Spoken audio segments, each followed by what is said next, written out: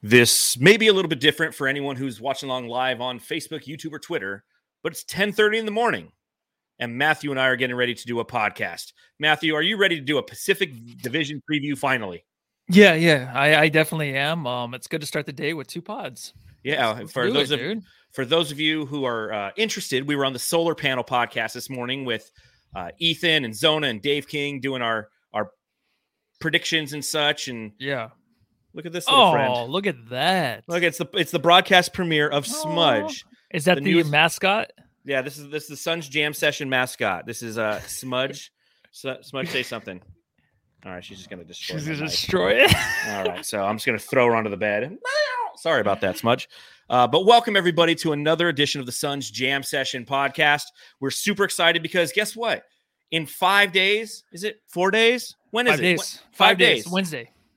5 days. The regular season begins, and so too will answer all of the questions that we've had leading up to this season in a very interesting offseason. So we've done a lot of our previous division previews. We've done every division in the NBA. So if you haven't watched those episodes or listened to those episodes, you can simply go back in our feed and you can find out what our thoughts and ideas are relative to those different divisions, as well as just get to know some of the new rosters. I think that's one of the fun things about doing the division previews is you go through and you're like, oh shit, I didn't realize, Mo Harkless isn't on that team anymore. Just like when I wrote a piece for Brightside this week and I had all these trade options with the fucking who was it with? Oh, with the Hawks. Mo Harkless, it wasn't even on the team. I was like looking at the cap sheet. I'm like, well, he's there. He moves around so much, man. That guy, any podcast I listen to during the season or even during the summer, I swear they mention that guy on a different team. Yeah, it's like him and Ty Washington Jr. were like guys that are got handed to like 6 different teams this offseason. Huh? So, yeah, they're all over the place. So we're going to go ahead. We're going to preview finally the division in which the Phoenix Suns reside, the Pacific Division, as well as play a little game at the back end of the podcast called Are We Sure?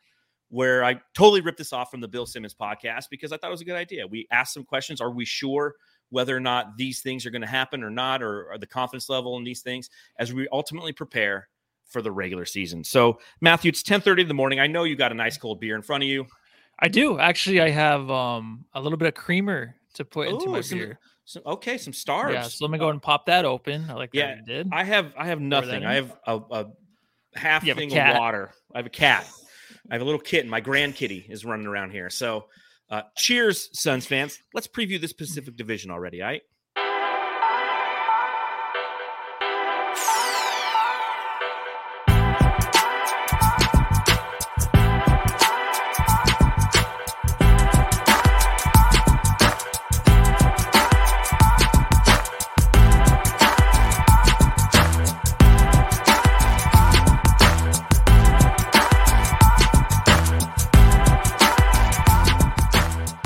Pacific Division, home, as we like to call it, for your Phoenix Suns, a division that includes the Sacramento Kings, the Los Angeles Lakers, the Los Angeles Clippers, the Golden State Warriors, and your Phoenix Suns. So as we get prepared to just take a look at this division in its totality, knowing that these are the teams that we're going to see the most often, the teams that we have those different rivalries with. You start off by taking a look at kind of how how it's going to play out relative to odds when it comes to who's going to win the division. Matthew, who do you think has the best odds to win its divisions per DraftKings right now? The best odds, I think it's going to be the Warriors. Is it the Warriors? I don't know. I'm trying to look it up while I'm talking. Okay. You're like, I want you to talk a little bit so I can bring it up. Like, who is loading? Well, it ends up being the Clippers. They're a plus 180 to win this division. The Golden State Warriors are a plus 195. Your Phoenix Suns are a plus 225. The Lakers are a plus 800. And the Sacramento Kings are a plus 40,000. Wow. All right. So, but as we've gone through and we've previewed these different divisions, what you'll notice is this is a division that is very compressed. With the top four. Generally, it's, one or two teams have really good odds to win the division. Everybody else is kind of like, plus 10,000, plus 20,000. The Lakers are the fourth best, have the fourth best odds to win this division. They're plus 800. So, what that tells me is Vegas is looking at this as probably the toughest division in basketball. Would we want it any other way, Matthew? No, I feel like the last few years we've been going into this season, and we just always say like this is the hardest division, and then things kind of fall apart for these teams like the Lakers and Clippers. The Lakers, they're so looked down on this year by a lot of people. They might surprise some people, and they might make a big trade still. So if the Lakers can actually pull off a trade for Russell Westbrook and maybe get a decent player, which LeBron has never really done, I feel like any player he trades for other than Anthony Davis is kind of just a joke. If they can do that, then this even gets worse. It even gets a lot more hard for the Suns this season. So we'll see, dude, because this is kind of wide open. It's a weird division because a lot of it's wide open, except for Sacramento. But Sacramento might be a play-in team. Yeah, it's crazy to think that even Sacramento, who we're going to preview here very shortly, their over-under is 33.5. That's one of the highest, if not the highest, projected win total for anybody who is projected to be the worst team in the division. Typically it's around 23, 24. No, it's 33.5 for the Sacramento Kings. D-Wig 24 in the chat. Thank you for joining us. Make sure you hit the thumbs up button if you are doing so. If you're listening on the podcast, please subscribe, rate, and review as well. He says, thank God divisions don't matter in the NBA. The Pacific would be a nightmare if its standings had playoff ramifications. And that's one thing I am grateful for because, I asked the question a little bit earlier to you, Matthew. Would you want it any other way? Yes. I would love to be in the division where we're the clear-cut favorite and we're just going to wipe the floor with everybody. But every team that we're going to play, even the Sacramento Kings, has a high projected win total, and that's ultimately going to decrease the win total for the Phoenix Suns, I feel. There's going to be games where, back-to-backs, some of those, like baseball-style back-to-backs where you're in Portland twice in a row, which isn't applicable because Portland's in a different division. But this is a division that's going to throw a lot of fastballs at you. And even though Los Suns says it in the chat, he says when Westbrook got injured, right? Yeah, he got injured last night, but who knows how long that's probably better for the team though, right? 100%. And what they're going to solve a lot of problems. Yeah, you're 100% right. That's exactly where I was going to go with that. It's like the team's going to see what they are without Westbrook and realize like, oh shit, we can absolutely trade this guy and get something in return that's going to bolster our opportunity to win the Pacific Division.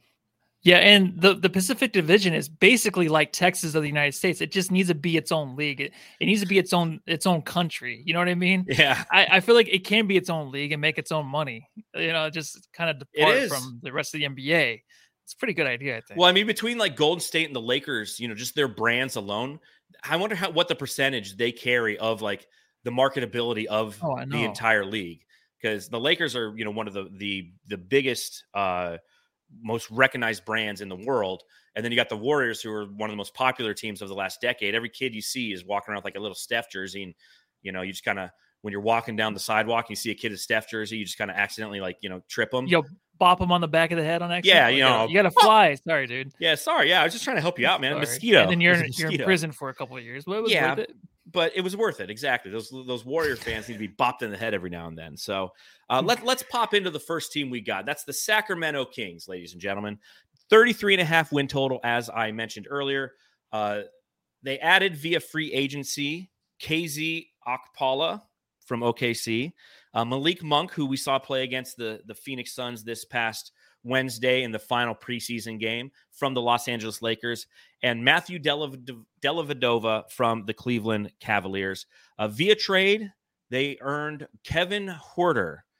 The Red Mamba is now playing in Sacramento, again, as we saw last Wednesday. In the draft, they had the 4th overall pick, in which they took Keegan Murray and then Jaden Hardy, the 37th overall pick.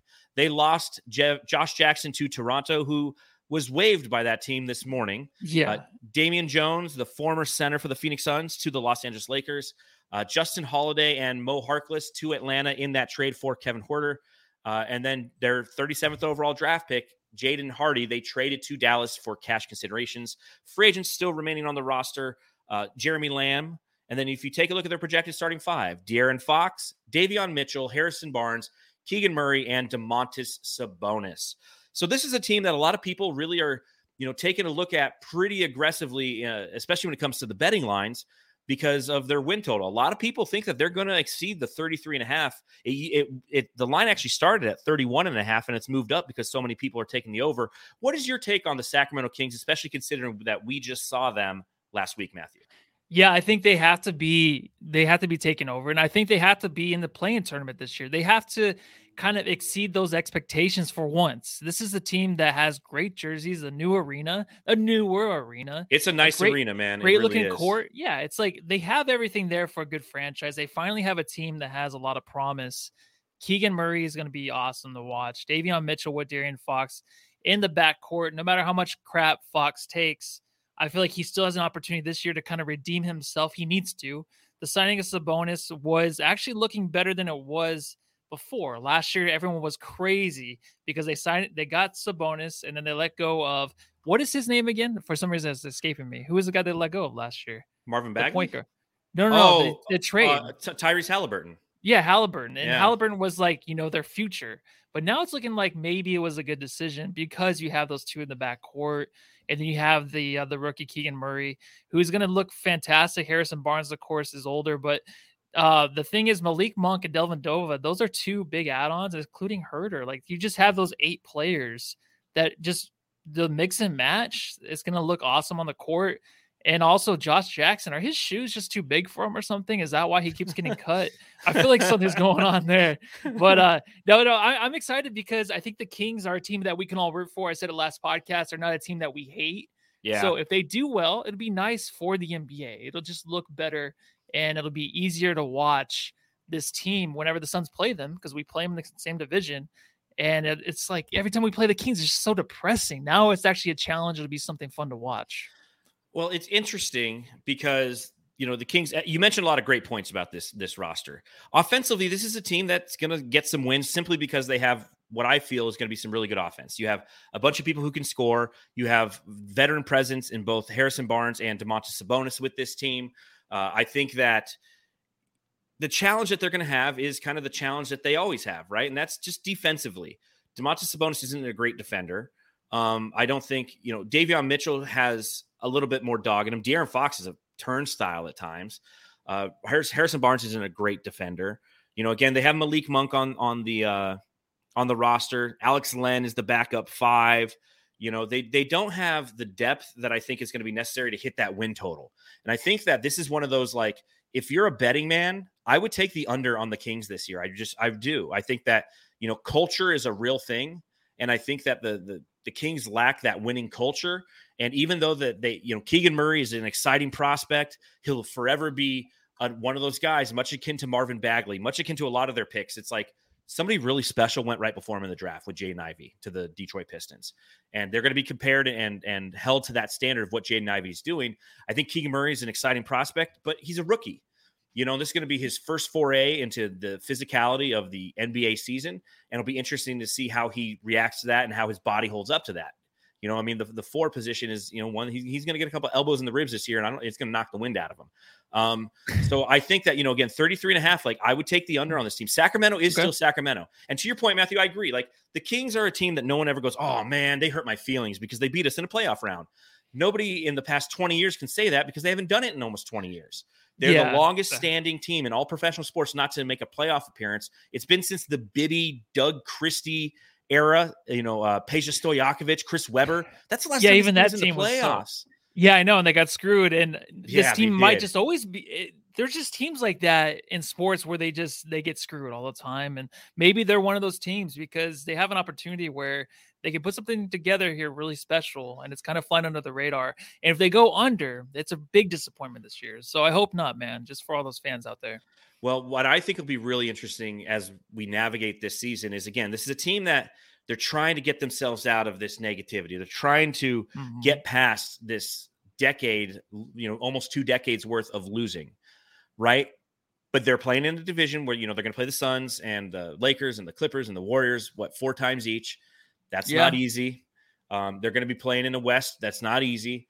And if they don't have success early on in this season, this might be one of those teams that goes, okay, I don't know if they go into full-on tank mode because there's going to be some other teams that are going to be tanking pretty hard. But the way that the structure is relative to gaining that first overall pick, if you're a top 8 worst team, you have a chance at getting Zion, right? I mean, the Pelicans, what was their record when they got Zion? They were like the 5th worst team in the NBA or something. So yeah, definitely. Yeah. So there's definitely that possibility. So you might be able to see them trade off an asset or two. De'Aaron Fox obviously is very interesting. I doubt that anything would happen with the Suns and him. But he is on the second year of a 5-year, $163 million contract. It's a big one. It's one that's going to have value here in a couple of years, though, with the TV rights deal. It'd be interesting if they finally move on from Fox. They had a chance to last year, and they gave away Tyrese Halliburton. And I'll tell you, and I've told the story before, I went to a Kings game last year when I was up in the Sacramento area, and everybody in the stands, it was against Brooklyn. It was James Harden's last game as a Brooklyn Net. Everyone in the stands was wearing Tyrese Halliburton jerseys, and then they traded him like 2 weeks later. Yeah. So, but the thing is with Fox, it's like the amount of money he's making is just ridiculous, because I don't know if he's really a team player, team point guard. That's the thing, is like the Suns, if we were to make a move, it's a nice name to add, but I don't know if he's actually a team player, a point guard that can facilitate with, a guy that can replace Chris Paul, but then can come in and play with DeAndre Ayton and play with the wings we have. I don't know if that's him. It just seems nice, but it's kind of like a poor man's version of SGA. I feel like it's just a better prospect. You know what I mean? And that's a lot of money, 32 million, 34, and then 37. That's a lot of money coming up in the next few years. So I wouldn't do that, but he's a name that will probably go to the Knicks or something crazy like that. I can see that. Yeah, I can see that too. Like even though they got Brunson, they pair him with Brunson because the Knicks don't know what the fuck they're ever doing. Exactly. I agree. So overall win total, what do you think? Over 33.5, under 33.5? Yeah, I'm going to say they can get to 35. I can see a 35 there. Yeah. And is that enough for the play-in? That is enough, right? Because the Spurs made it with like 32 or something crazy. Yeah, that's definitely play-in material. Okay. I just can't see this division sending all 5 teams to the playoffs. Because, I mean, that'd be amazing. That'd be interesting. I think it's 27. I think they win 27 games this year. So not only am I taking the under, I'm taking like a hard under on this one. Okay. All right. Next up, ladies and gentlemen, your favorite team to talk about, the Los Angeles Lakers. Okay. In a city that has no lakes. 45.5 is the over under win total per DraftKings. A lot of roster movement this year, but nothing really, I feel, substantial. They added via free agency. They got Lonnie Walker IV from San Antonio. They added, as Ford mentioned with the Kings, Damian Jones from the Sacramento Kings. They got Dennis Schroeder from Houston, Thomas Bryant from Washington, Troy Brown Jr. from Chicago, Juan Toscano Anderson from Golden State, and Matt Ryan from Boston and the Indianapolis Colts. Via trade, they acquired Patrick Beverley, and in the draft at the 35th overall pick, they took Max Christie. They lost THT to Utah and Stanley Johnson to Utah in that Patrick Beverley trade. Malik Monk, they lost to Sacramento, again, aforementioned. And a lot of guys they just didn't bring back this year that still remain free agents, and the list is quite long. Avery Bradley, Wayne Ellington, Dwight Howard, Carmelo Anthony, Kent Bazemore, TJ Augustine, Mason Jones, and Mac McClung. That is quite the list of guys that are just like, okay, we tried you last year. You're not working this year. Their projected starting 5, obviously, graphic was made before Russell Westbrook went down, but who cares? Russell Westbrook at the point with Pat Bev playing the 2, LeBron James at the 3, Anthony Davis at the 4, Thomas Bryant at the 5, although we will definitely see variations where LeBron James is playing the 4 and Anthony Davis is playing the 5. Thoughts on the Los Angeles Lakers this year? I think they might finish under, but like last year they had 33 wins. I think they can get to 45 at least. There's just something that goes with adding Patrick Beverley to your team. I think he does bring kind of that toughness and winning. It's cheesy. I just think he kind of does. I think they needed that guy on this roster. And with Westbrook getting hurt, I know they were talking about him playing off the bench. And, they could say whatever about chemistry and all that shit, but him being hurt now, I think that it kind of helps with the chemistry. I think it's something where he'll be hurt, but then it kind of hurts his trade value. But then what are you going to get back from him? Mm-hmm. The thing is with their starting 5, it's only the 2 with LeBron James and Anthony Davis. We're going to be talking about the Clippers soon, but like some of these teams that are just getting older and the injury thing, like I think that's just who they are. It's kind of like the running backs in the NFL, right? When they start kind of getting hurt, they kind of start falling off. I think that just happens. And with LeBron, I'm not going to say it's going to be a regression year, but he doesn't have the energy to put up with losing anymore, right? Like a Tom Brady, and how they get so pissed off when they're on the court or on the field when they're losing. It's just like these old guys in the NBA, they just can't deal with it anymore. So if they're losing, it gets to their head, and then they just want more support. Then they're going to try to look for a trade this trade deadline, and I don't know who that can be. So as I'm going through this, my mind is just going in all different areas because I just don't know what I'm looking at here with this team, man. Because by the end of the year, the roster is going to look completely different. Westbrook will not be on this team. That'd be crazy if he still is. Anthony Davis is probably going to be hurt. And it's pretty awesome. I feel great. So 45 wins, whatever the hell I was just saying, dude, because honestly, when you look at this and all these names scattered everywhere, it's just like, what the fuck is going on with this team? So that's what the biggest takeaway for me is. I'm with you there 100%. This is a team that lacks direction. It's a team that's trying to plug in things and trying to find a way to win. But when you flip this many assets, it's just continuity. I mean, you're going to spend the first 3 months of the season just trying to understand who you are and what your rotations are. And we saw this last year with the Lakers, and then you add injuries on top, and then it compounds itself to the point where you don't truly know who and what your team is. You know, there's some decent assets on, like Thomas Bryant, a guy I like, injury prone, but a guy I like. Lonnie Walker, not great, but a guy I kind of like. You know, Juan Toscano Anderson, I think that's a great addition. Even to your point, Patrick Beverley, who blunted Shaman in the chat says is a war criminal. I agree with that. Like Pat Bev, the way that he plays basketball is dangerous. I've talked about it time and time again, but his impact on a team is positive. He's been on teams, you know, I mean, even though he acted like they won the NBA finals when the Minnesota Timberwolves won the play-in last year, you know, and he was with the Clippers the year before, he brings a certain edge to a team that is undeniably frustrating for the opposition. And it's a team that we're going to go against, and we're going to hate Pat Bev even more this year. It's like you took Pat Bev, you put him on the Lakers, like he is the ultimate anti-Sun now. So I think that, you know, they're trying these different things, but it's not something that, again, what makes the Phoenix Suns a great team is, and what made the Golden State Warriors a great team, is the fact that they have that organic chemistry that we talk about. It's a team that's played a lot of minutes together and understands what their roles are. And when we talk about the Phoenix Suns, that's going to be one of the challenges. Like, you know, the depth isn't truly defined on this team. So that's why we have some questions about who they are and what they're going to be. The Lakers is just a mishmash of just like, it's like somebody taking a bunch of assets, just throw them against the wall and be like, and that's Mona Lisa done. Look at that was amazing. Like it just ain't going to happen. So it feels weird. You know, when I look at the 45.5, I also think under on this team as well. I don't think that it's going to work. I think injuries are once again going to happen. And the Westbrook thing is another interesting point of view. We are going to see the Lakers at the front end of this season not have Russell Westbrook at their services. They're going to see how valuable he is not on the court. They're going to try to trade him, but who's going to want him?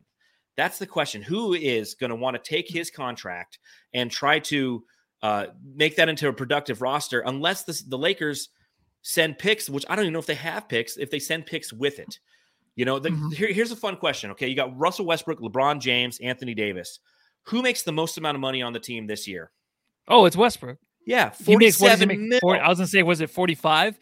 He, dude, and yeah, the money can't buy happiness. Another guy that's probably mentally broken from LeBron. Like, who's next? Is Anthony Davis going to be mentally broken and falling on his knee? I mean, he's always on the ground already. Physically broken. Yeah, he is, but mentally, dude, like when LeBron's done with somebody, like they're friends, like he can bring back Carmelo all he wants, because Carmelo had his career already before LeBron.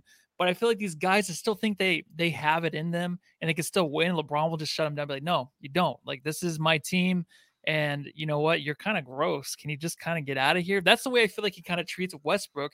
And it might be Anthony Davis next. And it's nice because LeBron, all he's doing this year is chasing the most points in NBA history. He's chasing that. Chasing Kareem Abdul-Jabbar. Everything else, I think, is out the window. I think the only thing that can drive him is maybe the Steph Curry thing, where Steph Curry might get his 5th ring. And that'll probably kill LeBron and kill his soul a little bit. And that's good. But I don't see where this team will win anything more than maybe an 8th or 7th seed. But that might be 45 wins right there for an 8th seed or 7th seed in the West. Yeah, I agree. I don't think they're going to get that high, though. I really don't. I think it's a play-in team. I think it's a play-in team that's playing on the road in the play-in. I don't think the Kings are going to make it into the play-in, and I think that the Lakers will be like the 9th or the 10th seed. Taddy Mason in the chat, almost be worth buying a Pat Bev jersey just to burn it live on Suns Jam. That would be an amazing moment if we did. I have carpet, though.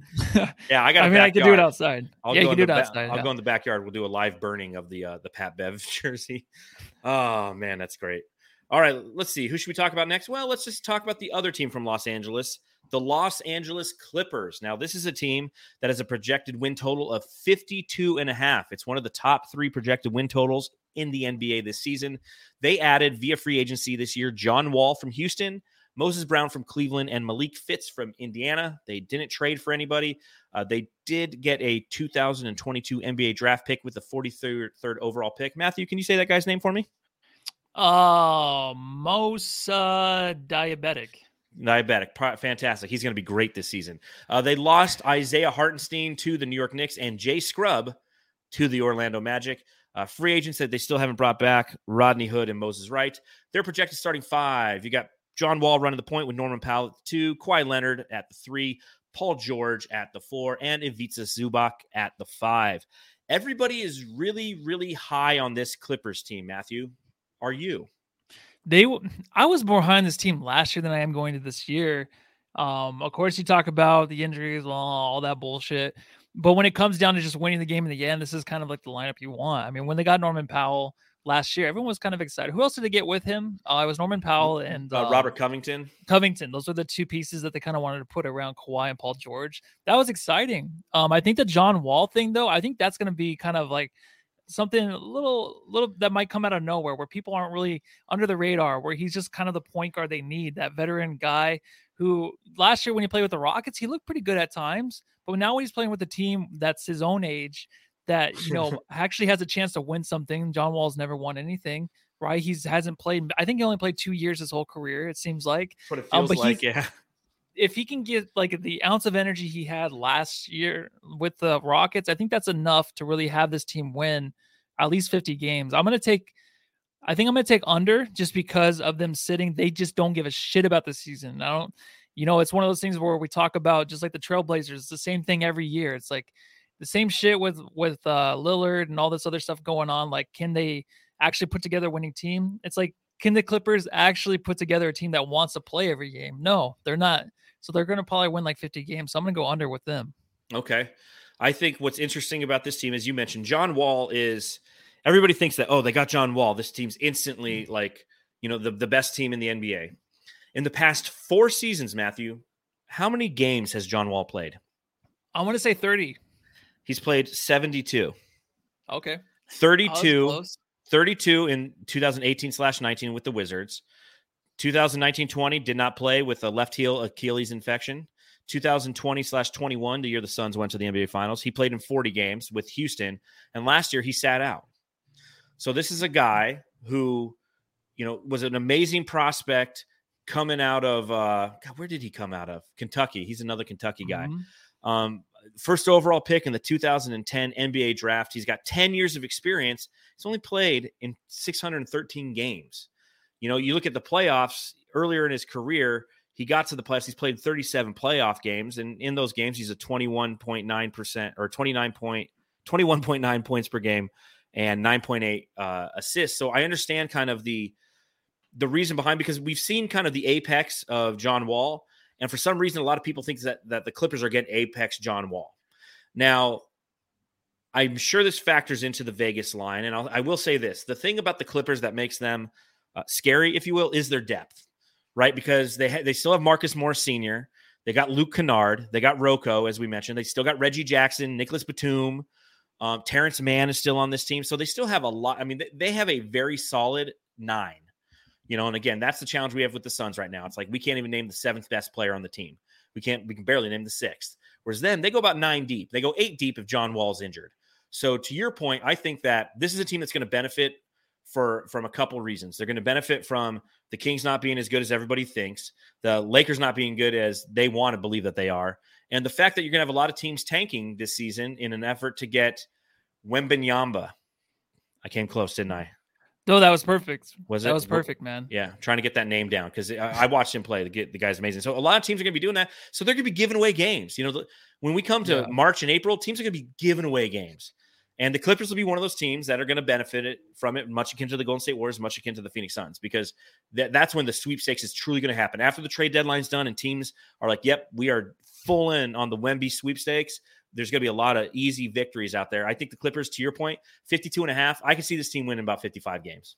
Okay, so you're going to go over. And Paul George, too, I think his level of play last year was really good. The playoffs before that year, when he played against the Suns, he looked excellent.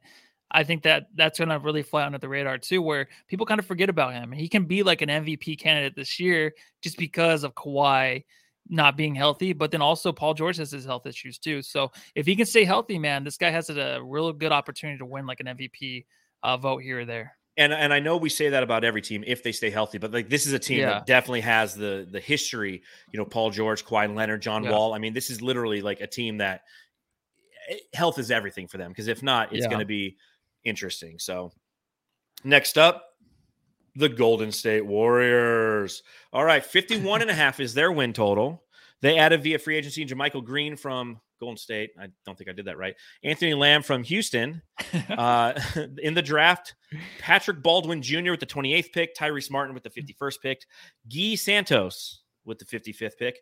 They lost Otto Porter Jr. to Toronto, Gary Payton II to Portland, Damian Lee to Phoenix, and Juan Toscano Anderson to the Lakers. Their starting five projected Steph Curry, Klay Thompson, Andrew Wiggins, Draymond Green, Kevon Looney. The defending NBA champions, Matthew, is this a team that is going to live up to the hype that everybody is talking about, or is Draymond Green, by socking it to Jordan Poole, already started in motion drama that this team can't overcome? Yeah, there's that drama that's going on. I just don't think that it's going to really matter. I think this team, when they come out there, they're going to really focus on winning. They have a lot to prove still, even though they just won the championship. Like, because of the whole fight thing, I think that's huge, where they have to prove themselves like, hey, we're fine together. But then it might go the other way too, where Draymond is traded. This team is already great without like a Jordan Poole. Like, that starting lineup's ridiculous. You can even, like, towards the end of the games, you'll have Wiggins at the 4, Draymond at the center, and you'll have Jordan Poole in there with Klay and Steph. Like, that's their ultimate lineup. So it's almost kind of like unbeatable, because Poole can go off too. But this team is something I think they're going to go over. I think they're going to be like a 53, 52, or 54 win team. But it's going to be one of those things where I think they're going to fight for like the number 1 seed this year, man. I think they had last year where they still had those doubters. Like, a lot of people didn't even pick them to go to the championship. I think the only person I really heard all the time was Kevin O'Connor really talk about they're going to be in the finals. No one else did. And I think this year now, a lot of people are like, we'll see. Like, a lot of they're kind of still flying under the radar a little bit, but this team has a lot to prove. Steph wants that 5th ring. Klay wants it. I just think that they have something where, or when they start the season, they're going to have 2 options. Either they're going to go up with this team with the drama that's going on, and they're just going to put it under the rug, which it probably should have been. I think that the punch, it sucked. I think it was something where it kind of is, because it got out and looks so bad, it's probably worse than it really was. Like, we just kind of it's kind of overblown a little bit. I know he punched him, but I think that this team kind of just expects these guys to come out and still play hard, whether or not there's drama. And it'd be nice if Draymond Green would get traded to the Suns. I think that'd be fucking awesome. Well, that's something we'll talk about here momentarily. But this is an interesting team. This is another team that and their win total's high because they have the depth. You know, I mean, James Wiseman is still a part of this team. Jonathan Kuminga is still part of this team. Dante DiVincenzo is part of this team, and I don't think he's on my graphic of people who are new to this team, but they got Dante DiVincenzo. Moses Moody is a quality. Andre Iguodala is still around. You know, so I mean, this is a team that, again, they can sustain any injuries. They can sustain some drama. It's a championship level team, obviously. It's so the whole Draymond thing with Jordan Poole, it's way overblown, in my opinion. Does it forgive what Draymond did? No, but you know what? Like, this is sport. Okay, these guys care. They get it's an aggressive game, and that kind of shit happens all the time. It's just that somebody leaked it. I mean, I want to know what happened to the guy who leaked it, right? Because they found that motherfucker, and that guy is just like, he's unemployed, and he got a lot of money. But the thing is, like, Patrick Beverley even said, like, that doesn't happen. Like, no one punches each other, and like, if it comes from him saying no one punches anybody, I don't believe one word he says. That's bullshit. I don't know, man. I feel like it happens a lot, and I think do too. And not to sound bad, but there's always 2 sides of the story, right? I don't know what was said. 3 sides. Yeah, there's 3 sides. There's your side, my side, and the truth. I think Draymond, I'm not excusing him. I'm just saying that people can't come out and say, like, oh, that's disgusting. Like, I can't believe, dude, it's basketball. It's not like a real job, and people get punched at real jobs too. But you know what I mean? Like, then it gets intense. Yeah. And it might happen. Like Steve Kerr thinks it happens all the time. He would know. He was the more pissed than anybody that got out. And it looked worse for Jordan Poole that I got out because he's the one that got punched. I think Draymond can come out and play and like have his apology. He'll be fine. I think they'll be fine. I really do. I think so too. I think it's and it sucks because I can't stand the Warriors, and I think that this is going to be a team. Again, 51.5. I would take probably the over, a slight over on this one. I think they're going to win probably about 53 games this season, maybe 54. Okay, and I think that's good enough for second seed in the West behind the Clippers. Maybe third because the Denver Nuggets are going to be the top seed in the West. Yeah, I was like, he said Nuggets last pod, so I don't know. I did. I got to stay I got to keep my continuity between the podcasts. Let's see. Pulling up a comment here.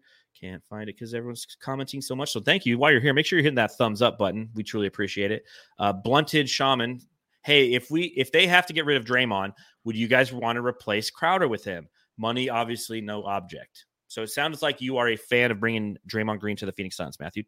For sure. Yeah. Because he's a winner. He's won. And the chemistry thing, it's bullshit to me. I think they have chemistry there. Good chemistry. They've played together for forever. Jordan Poole's like a new guy that came in, and Draymond talked about him being like a problem with other players, right? But he respected him for it. He liked how he went after other players, and he was an asshole. But it got to Draymond, and I think there's other things that are involved. But if you bring Draymond on a team like this, he's not going to fight anybody. Like, yeah, he would probably go after Booker in practice and they would have little tiffs, but that's just the way it is. That's the way they fight and they're not fist fight, but that's the way they play in practice. I think it'd be good for this team, man. It's a toughness. It's a way better replacement from Crowder, but you're not going to have to worry about a guy that wants all the points. He's going to do all the dirty shit. He can play power forward. It would be fucking awesome. It'd be a dream come true for me.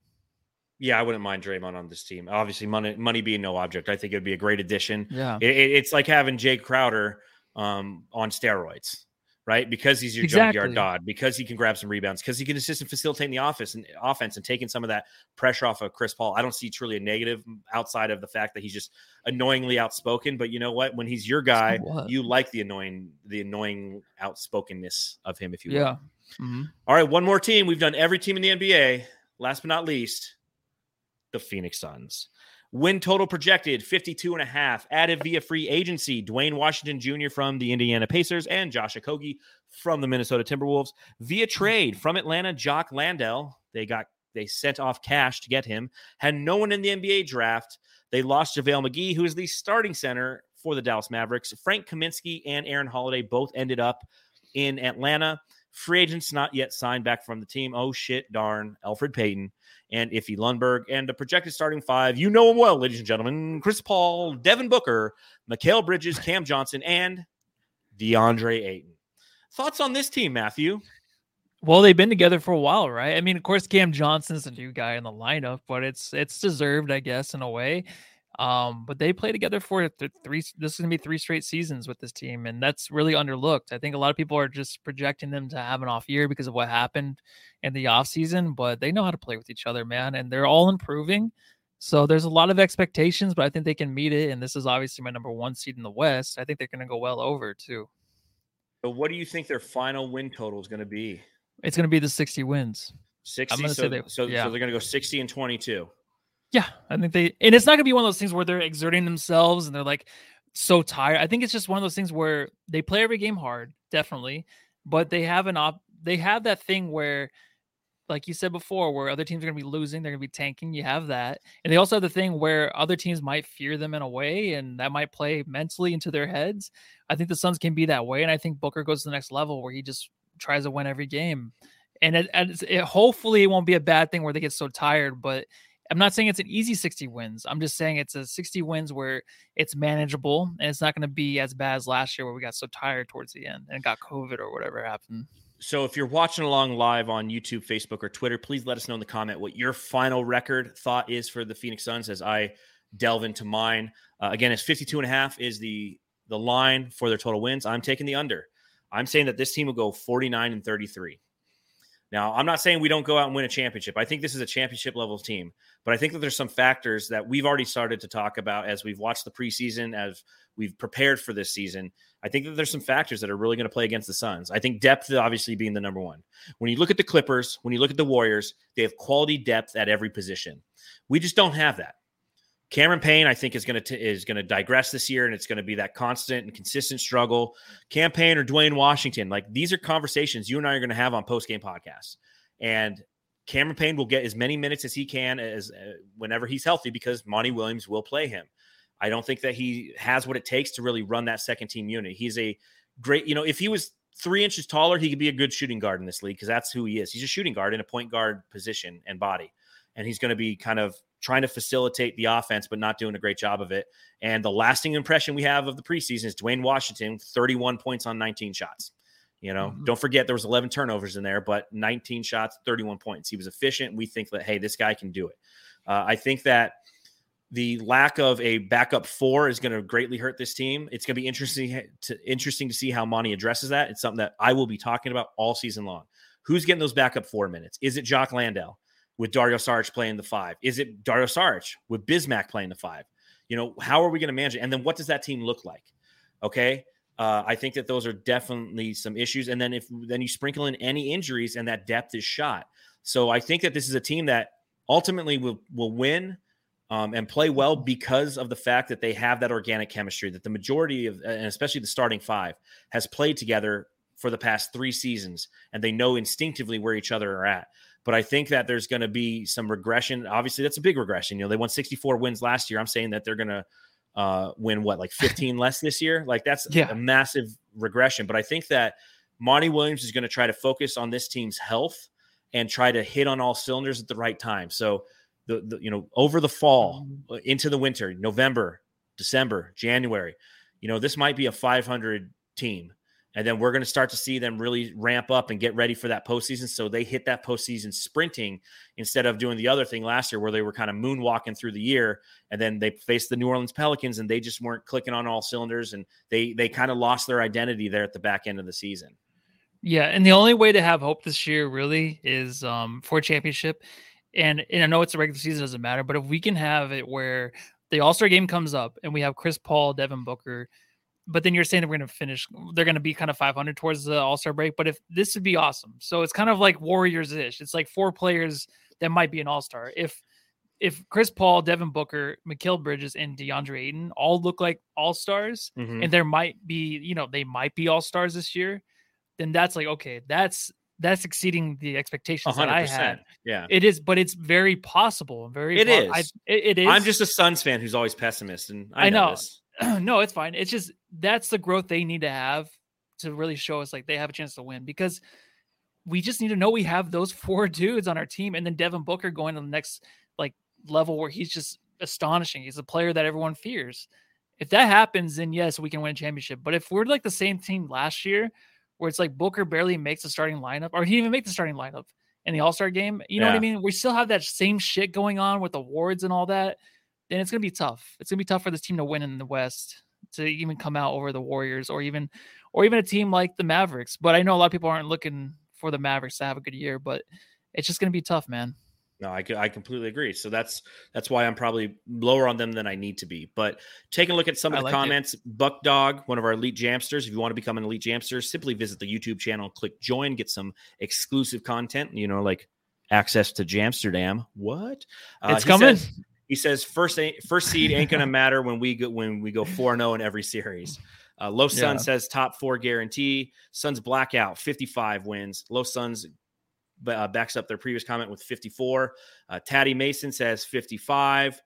Let's see, anyone else in there? Just a lot of yes and no's. And that's where I stand with this team. Again, I'm probably wrong, but there you go. That's my thoughts there.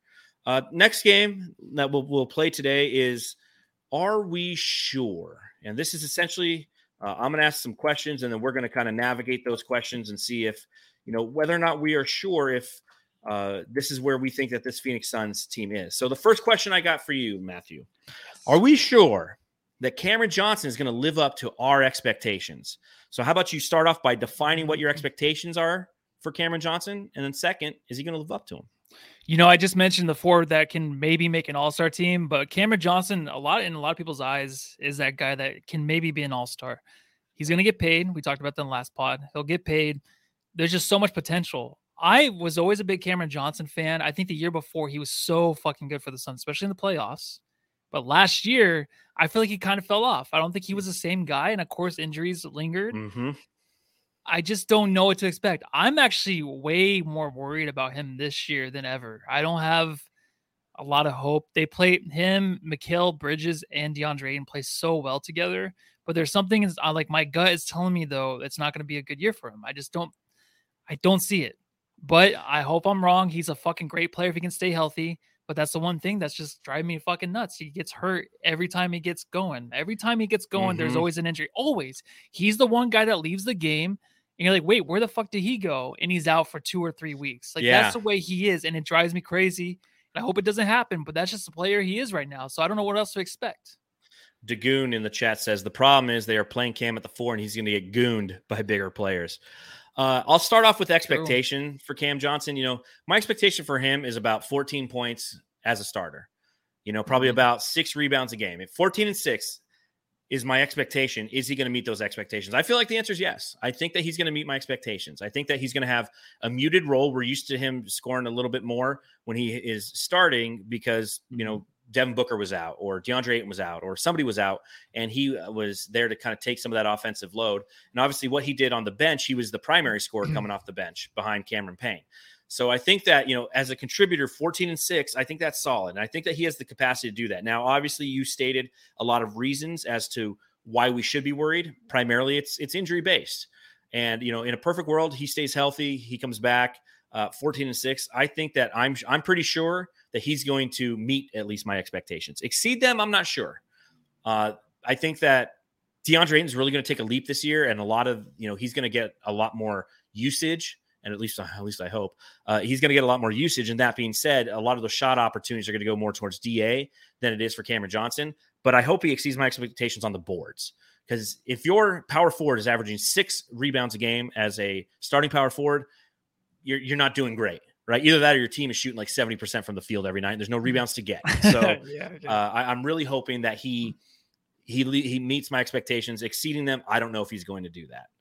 Are we sure, Matthew, that Jay Crowder is gone? Oh, I don't think we're sure because he's not gone yet, right? Yeah. But I think he's going to. The saga continues. That would be a weird thing for him to come back. I don't think it's a thing where he's going to come back, but I don't think we're sure whether or not he's going to go to a team and start. That's the thing that's crazy. Like, is he going to get that team that he can start on? Who knows? But the thing is, I kind of want him back now because of Cameron Johnson's like, oh, never mind. It's kind of like when you punch somebody in the face that's bigger than you and they don't even move. It's like, wait, hold on. I was just kidding. I was just joking. You know what I mean? Now it's just like, okay.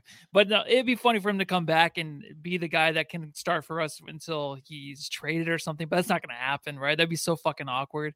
I think he's gone, though, for sure. He's gone. It's interesting. So for those of you who are watching the Solar Panel podcast that we were on before this one, I'm telling you what, I'm getting pretty tired of talking. Dave King thinks he'll be back by the end of the week. I don't think so. I think he's gone. I can see the argument. The Suns, right? Well, it's just like, I don't know if it's worse for the Suns because I think the Suns can absorb that kind of hit. I think Jay will feel like a fool, making the hype video and doing all this stuff. And then he's like, yeah, no, guys, just kidding. It's kind of like Tom Brady leaving for 11 days in training camp just because he doesn't want to be there because he's an old vet. And he's like, I don't need to be at training camp. Like maybe Jay Crowder kind of did the same thing. But if that's the case, he did it the wrong way. But I think that he's finding that his value is not what he thought it was. And to your point, like if he's going to go to a team and be a starter, it's going to be a shitty team. So it's like, does he want to do that? Now, that being said, every game he doesn't play, like he's losing money and he's on the final year of a deal and his value has decreased because it's the back end of a 3-year deal. It's the last one. So it's an expiring contract. So not a lot of people are like lining up to give away quality assets for an expiring contract. But I think we've seen the last of Jay Crowder with the Suns and it sucks. It's like, thank you, Jay, for everything that you did for this team, this organization. Best of luck wherever we end up shipping you to. But I'm pretty sure that we've seen the last of Jay Crowder. So overdramatic, man. So overdramatic. Are we sure Cameron Payne is the right answer at backup point guard? We're not sure. We weren't sure 100% last year. not sure. There's nothing that's changed that. There's a way he's been playing of late where he even looks and it feels like the guy that's not going to be our backup point guard. That's the one thing, man. It's like we got to get that guy, and I'm not sure he is, and I don't know if he's ever going to be. Yeah, I completely agree. I'm kind of hoping come trade deadline that we dish him. I do. Unfortunately, I don't think he's going to play well enough to be dishable. No one's going to want to take on Cameron Payne unless they're just looking to get rid of an asset of their own. Maybe the Lakers are trying to get rid of Russell Westbrook, and we have to use him in a trade. That's the only scenario you'd see Cameron Payne actually leave, is to help build a contract, and then they just wave his ass. It's just, I think, as I mentioned before, the best basketball is behind him, and I hope to God I'm wrong, man. I hope I'm wrong on Cameron Payne this year. But I have, you're talking about your gut feeling about Cameron Johnson. That's the gut feeling I have about the other Cam, man. Mm-hmm. Cam Payne, I feel like we've seen his peak, and I don't feel like, he might go off every now and then for 20 a game or something, but it's going to be few and far between, and it'll be fleeting moments. And I think that he's going to just have some issues, and we're going to be questioning, what is James Jones going to do to correct the situation? Because you need a backup point guard. It's probably one of the most valuable positions on this team, considering Chris Paul is at the age that he is, and we need to try to maximize his effectiveness in the playoffs. So we have to negate a lot of his starting minutes and maybe even, do some load management. And if Cam Payne's out there running with the starters, I don't see it working. I don't see it working. No, that's one of those things where it's keeping James Jones up because he needs to make that move to get us a backup point guard. But they believe in him, and there's just too many things that we've seen where it's just going the other way for him, where we're just not excited anymore. Yeah, it's just you want him to do great, but man, it's just we do. It's not sustainable. It's not sustainable what he offers. And you take a look at his contract, and he's got a non-guaranteed going into next season. So that's something to consider. And he's only a $6 million a year guy. So I don't know. We'll see. We'll see when it comes to Cameron Payne. But again, I'm not sure. To answer the question, I'm not sure either. Are we sure that Jock Landale will be as productive as we think that he is going to be? Jesus, this is a nice limo. Yes, it is. Now suck my Jock Landale. You can go to Jock, suckmyjock.com. That just plays on a loop. Like, I'm sure you set that up, huh, John? Yeah, I'll work on that later. Okay. Am I sure? Yes, I believe it. In my gut, I feel like this is a guy. He's not going to be amazing every night, but he's definitely a dude you want coming off your bench. He's playing for a team that has an opportunity to win something, and I think that's what he wants. Mm-hmm. And he's the only guy that I think can get away with saying the C word and everyone being okay with it. Oh, like, yeah, he's an Aussie. No yeah, this guy could do no wrong. So I'm excited for him, man. This year's going to be good for him. Yeah, I mean, I'm giving a preview. We're going to be doing our jammies soon before the season starts. I don't know exactly when. But one of the things is kind of like our version of the most improved player. And yeah, Jock Landale is going to be my most improved player. I think that the opportunity is there. I think that's one thing. You mentioned the fact that he's going to be playing for a contender, which he's going to be excited for. That's the second factor. He's got the hustle. He shot 32% from beyond the arc for the Spurs last season. I think that increases to 35, 36. Nothing that's horrible. Nothing that's, 40%. But I think that he's going to be an absolute force for this team, and he's going to absolutely live up to the production that we think he's going to have. All right, two more questions on the Are We Sure? Matthew, are we sure that the Suns window is still open? Yes, it's open. As long as Booker's on the Suns, as long as he's our guy, it's going to be open. The thing is, everyone has to remember and keep this in your mind going into the season and into the playoffs. Remember the Bucks, where the Bucks kept, and we talked about this last pod where someone brought it up. It was such a good point. The Bucks were a team that always were contesting, and then everyone just kind of gave up on them. Everyone gave up on Giannis. Giannis wasn't even like a top 5 or 6 player for a lot of people, even top 10 going into their championship season. Everyone gave up on the same trade Middleton. Middleton sucks. Why is Middleton an all-star? Now he can't be replaced. Like, keep thinking of that, because that team was so, they were washed away by everybody. Now, of course, they won. Now they're the favorite every year. Now Giannis is the MVP every year. Yes. So as long as we have, that's my takeaway, is Booker is like our Giannis, not as dominant yet, But Booker is our Giannis, where as long as Booker's on this team, we have a chance. And the surroundings around him that keep growing, he got 3 or 4 more years with this team. As long as they don't break up and the chemistry stays right. Yeah, a window is tough because a lot of people nationally think that the window for the Suns was the past 2 seasons and they swung and they missed. And I disagree because, to your point, yes, Devin Booker, you got a fighting chance. And 2, Mikal Bridges, DeAndre Ayton, like these are young guys who are entering their prime, and the Suns got them locked down. They got a steal of a contract for Mikal Bridges. They got DeAndre Ayton now on a contract. Kind of a steal too. Kind of steal too, considering in 2 years, like that could be, $15 million more a year that he could be making. So James Jones has this team set up nicely. It's a matter of plugging and playing and finding the right assets to go around this team. Obviously Chris Paul is getting ready to walk off into the sunset. And that's one of the challenges with this team is, what is his production going to be this year? But it still doesn't say, no, this team their window's closed, because Chris Paul is still a Hall of Famer. He's still an all-star, as the past couple seasons. We'll see what his regression looks like this season, but this team is primed and ready to surprise some people. And that's what's nice. Again, I say they're going to go 49-33 because I think the regular season, they just don't care as much about it anymore. They know it's all about making the playoffs. So if 49 wins equals like a 4 seed or even a 5 seed, I think that they're comfortable with that, knowing that this team is experienced, they're battle tested, and they're ready to make an impact. And again, there's nothing that's going to fuel this team more than everybody doubting them. Because last season, everyone stopped doubting them. They won 64 games. They were the finalists last year. Everybody loved this team. Oh, yeah, they were massive favorites entering the playoffs. And, good, bad, or indifferent, some of the hype, they might have believed it. They might have not. They might not have believed the hype, but you know what? They performed like they did. And therefore, I think that this team's window is still open. I was going to ask, are we sure the Suns will win 52.5 games? But I feel like we've already talked about that ad nauseum. Matthew, do you have any are we sures you want to throw out there? The whole thing with Chris Paul, I think, is kind of underlooked, where we're talking about his minutes. Like, are we sure like he's actually going to be cut minutes from Monty? Like, I don't think that's a good question. Yeah, I think until they actually find their SGA or something, and if Payne can be that guy, then yes. But he was that guy before, kind of. But Chris Paul still played a lot of minutes. He's older. I just think that Chris Paul's still going to be playing those many minutes, maybe 1 or 2 less, but it's still going to be a lot of minutes this year. No, I agree with that. I don't think we're going to see a lot less of Chris Paul when it comes to minutes per game. You take a look at how the Phoenix Suns used him last season. He played in 32.9 minutes per game. That was his highest total in 4 years. Going back 1, 2, 3, 1. I'm going to try to find a season where he had less than 32.9. 1, 2, 3, 4, 5, 6, 7. It was his most minutes per game in 7 seasons since 2014/15 with the Clippers. When he was 29 years old, he averaged 34.8. 32.9 is what he averaged last season, and generally around 31 is what you'll get. What I think with Chris Paul is we're going to see load management. We're going to see not less minutes a game, but less games played.